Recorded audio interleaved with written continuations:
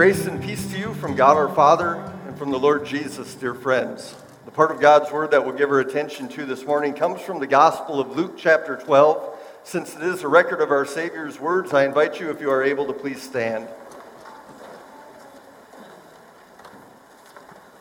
Someone in the crowd said to Jesus, "Teacher, tell my brother to divide the inheritance with me." Jesus replied, "Man, who appointed me a judge or an arbiter between you?" Then he said to them, "Watch out, be on your guard against all kinds of greed. Life does not consist in an abundance of possessions." And he told them this parable. The ground of a certain rich man yielded an abundant harvest. He thought to himself, "What shall I do? I have no place to store my crops." Then he said, "This is what I'll do. I will tear down my barns and build bigger ones, and there I will store my surplus grain. And I'll say to myself, you have plenty of grain laid up for many years. Take life easy, eat, drink, and be merry." But God said to him, "You fool, this very night your life will be demanded from you. Then who will get what you have prepared for yourself? This is how it will be with whoever stores up things for themselves, but is not rich toward God." This is the gospel of our Lord. Please be seated.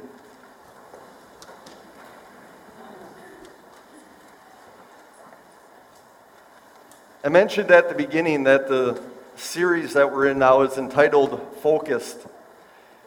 And I think, if we're honest, we all probably struggle from time to time staying focused on those things that matter most. In the youth confirmation classes that I've taught over the years, there's this one scenario that plays out every so often that always kind of makes me smile and bite my tongue at the same time. I'll be trying to explain some important teaching based on a Bible passage that we just read together as a class. I'm looking out at the kids, and based on the expressions on their faces, it seems like they're tracking with me. They're understanding what I'm saying. I'm assuming they're filing it away in their long-term memory. Everything's going well. Then I finish, and immediately a hand goes into the air. And I'm happy, right? The teaching has led to further questions, and so the learning is going to continue. And then the question comes, "Pastor, do we have class next week? I thought I saw in the bulletin you were going to be gone or something." It just deflated. We sometimes let unimportant things distract us from what is important. In the opening verses of Luke chapter 12, Jesus had been teaching the people many important things. He had warned them about hypocrisy. He had assured them of God's gracious care in their lives. He had encouraged them to be ready to make bold, clear confessions of their faith. And he promised that his Holy Spirit would give them the words to say when the time came. And after Jesus had finished this teaching, somebody in the crowd spoke up. They said to Jesus, "Teacher, tell my brother to divide the inheritance with me." We wonder if the man had been listening at all, right? Or if the whole time his mind and heart had been focused on this financial matter. We often let unimportant things distract us from what truly matters. And earthly wealth is certainly one of those things that can distract us. Inheritance laws in Israel at this time were pretty straightforward. The oldest son in the family would receive a double share of the estate, and every other son a single share. And so if there were two sons in the family, the estate would be divided 3 ways. 2 parts would go to the older son, 1 to the younger. If there were 3 sons in the family, the estate would be divided 4 ways. 2 parts for the older, 1 each for the younger sons, and so on. Well, it's not clear from the question whether it was the younger brother or the older brother in this case who was trying to get more than his fair share. But Jesus points out right away, this really wasn't the purpose for which he came, to serve as kind of a judge in matters like this. But at the same time, Jesus knew what was behind the request that was made of him. He knew it was greed. And so here was an opportunity for him to come and do what his purpose was, to be the Savior, to proclaim sin and grace, to call people to repentance. And so he took this opportunity to teach this man, to teach the crowds who were gathered that day, to teach his own disciples, and to teach us also some important lessons about riches and greed, about life and eternity. And really the question that Jesus would have us consider today is this: are you rich toward God or just rich? He starts with a warning. He says, watch out. Be on your guard against all kinds of greed. Life does not consist in an abundance of possessions. And then Jesus tells a parable to make his point. A story about a man who was rich, very rich, but also just rich. Jesus said, the ground of a certain rich man yielded an abundant harvest. So here was a property owner, somebody who must have worked very hard to plow and plant his fields, to weed and to water his crops. And now he was enjoying an exceptionally good harvest. So much so that he didn't really know what to do with it all. He didn't have room to store all of this abundance. Kind of a nice problem to have, right? My wallet is not big enough to hold all of my cash, or my garage doesn't have enough stalls to hold all of my cars. So this guy thought things over and decided, here's what I'll do. I'll tear down my old barns and build new ones, bigger ones, to store all my stuff. Maybe this is our kind of guy to a certain extent, right? I mean, successful, hardworking, planning for the future. We could use more people like that. Maybe we would like to be more like that. So far, so good in the story. But then the parable continues, and Jesus shows us what was behind the plans that this man made. He said to himself, you have plenty of grain laid up for many years. Take life easy. Eat, drink, be merry. So it wasn't so much prudent planning for the future that drove this man, but rather a desire to store up this stuff for personal, selfish enjoyment. And that cast this whole story then, which began pretty good, in a whole different light. Now we understand why the man kept talking about my barns, my fields, my grain, my stuff. The man says, I'll say to myself, you have plenty of grain laid up for many years. Not once do we hear a word of gratitude towards God. Not even an acknowledgement that the abundance he had was a result of God's blessing on his life. We don't hear him consider other options for how he might use this great abundance. Did he have no family, friends, or neighbors that he might have shared it with? No local congregation to support? No needy people who lived in the community that he might be able to help out a little bit? This man was rich, very rich, but also just rich, not rich toward God. And it's here that Jesus makes his point. After this man determines in his own heart what he's going to do with his abundance, then God speaks. God said to him, you fool, this very night your life will be demanded from you. Then who will get what you have prepared for yourself? The book of Proverbs says, many are the plans in a man's heart, but it is the Lord's purpose that prevails. This man in Jesus' story considered himself to be wealthy, wise, and secure. But in reality, he was poor, ignorant, and vulnerable. He was a fool. He failed to consider some very critical truths about his situation. First of all, he failed to recognize that earthly wealth doesn't last beyond the grave. That was the truth that was taught so clearly in our lesson from Ecclesiastes today, where Solomon spoke about how meaningless it is to store up all this stuff for ourselves, since when we die, we have to turn it over to somebody else anyways. This rich man failed to realize that our life is not about amassing an abundance of things. Rather, it consists in a relationship with the Lord Jesus.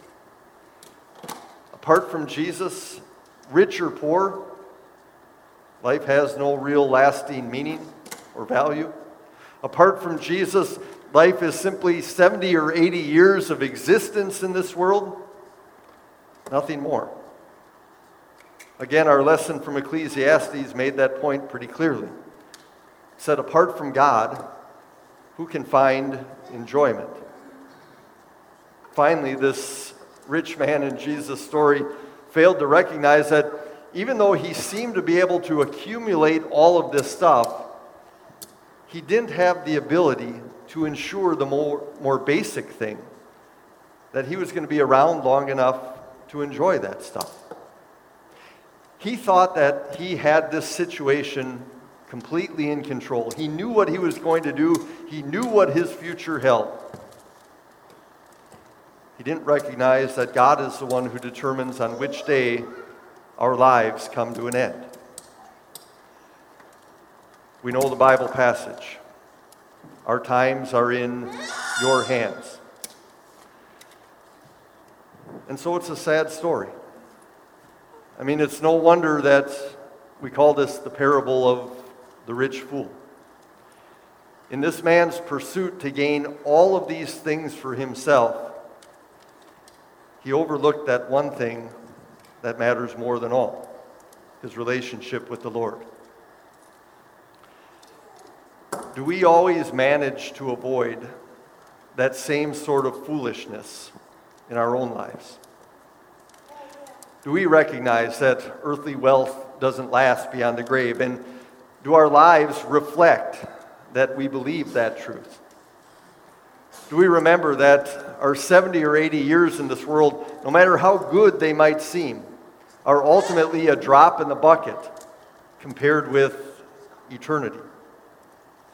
Do we spend more time and effort pursuing things that don't last than we do pondering and rejoicing in the things that God has given us, which last forever? In all of our preparing and planning for the future, in all of our enjoyment of present things, do we sometimes overlook that one thing that matters most, our relationship with the Lord Jesus? If today were the day for us that God came and demanded our lives, is there any concern that we might be counted as a fool? Jesus' warning hits home. He says, watch out, be on your guard against all kinds of greed. Life does not consist in an abundance of possessions. The lesson that this rich man failed to learn is the one that Jesus is striving to teach us today. It's because it's not only this certain rich man who died as a fool. Now, at the end of his parable, Jesus says, this is how it will be with whoever stores up things for themselves, but is not rich toward God. And so we come back to that question, are you rich toward God or just rich? See, by putting this question to us, Jesus is continuing to carry out that work he came to do. Not to serve as a judge in earthly matters, but to be our Savior. To proclaim the law and the gospel. To call us to repentance, to lead us to understand that true riches and true life is found only in Him, to help us see that earthly wealth doesn't last, but the things that Jesus gives us, they do. The Apostle Paul says it like this: "You know the grace of our Lord Jesus Christ, that though He was rich, yet for your sakes He became poor, so that you through His poverty might become rich." The forgiveness of sins, the righteousness that God accepts, that home in heaven with Jesus where we will spend eternity, those are the riches that far exceed and far outlast anything that this world has to offer. And through Jesus, all of that belongs to us.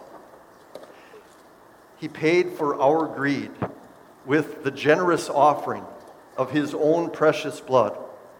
He makes sure that none of us as His people ever have to stand before God someday and try to explain a life that was consumed by selfishness. He spares us from that by offering His own life of perfect devotion to God in our place. He endured the wage that our sins deserve, so that we might enjoy the gift that His perfection provides. In pure grace, Jesus has made us His own people, people who now live lives that are rich toward God. And we should think about that for just a minute. What exactly does it mean to be rich toward God? I mean, when we hear that phrase, maybe the first thing that comes to our mind are the offerings that we bring to the Lord, or maybe the service that we provide to God or to other people in this world. And that's part of it, but that's not the primary thing that Jesus has in mind when He talks about being rich toward God. He's talking about giving our attention to those things through which the spiritual riches that He won for all become our own. To be rich toward God is to seek first His kingdom and His righteousness, as Jesus says in Matthew 6.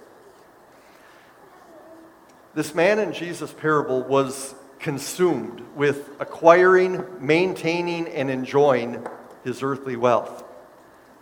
God wants us to be consumed with our baptisms, with His word of truth, with His precious supper, because it's through these means of grace that God gives, maintains, and allows us to live our faith in Jesus. First and foremost, that's what it means to be rich toward God. When we have that sort of richness, then we're able to find the focus that God wants us to have in our lives. Focus that allows us to put a proper value on the earthly wealth that we enjoy, whatever it may be. We understand first and foremost that all that we are and have comes to us as a gift from God. And so we recognize right away that we owe God a debt of gratitude for these things. We understand that all that God has entrusted to us, including our material wealth, is to be used in such a way that pleases and honors Him. That doesn't mean that we can't enjoy it. What it does mean is that beyond personal enjoyment, as God's people, we're also going to be considering the ways that we can use this wealth for other reasons that are pleasing to Him. We'll care for our families, support our government. We'll wisely plan for our futures here on earth, while at the same time trusting in God to provide and not our own planning. We'll generously support the gospel ministry with the first and best of all that God has given us, in gratitude for the innumerable blessings that have become ours through that gospel. We'll look around us to see who might be in need of our help, and we won't have to look far. Ultimately, we'll understand Jesus' point, that life does not consist in the abundance of our possessions, but rather in our relationship with the Lord Jesus, and with His grace in which we now stand. Thanks to Jesus, whether we are rich or poor by the standards of the world, doesn't much matter. What matters most of all is that we are rich toward God through faith in Jesus. Amen. Now may the peace of God, which surpasses all understanding, guard and keep your hearts and minds through faith in Christ Jesus. Amen.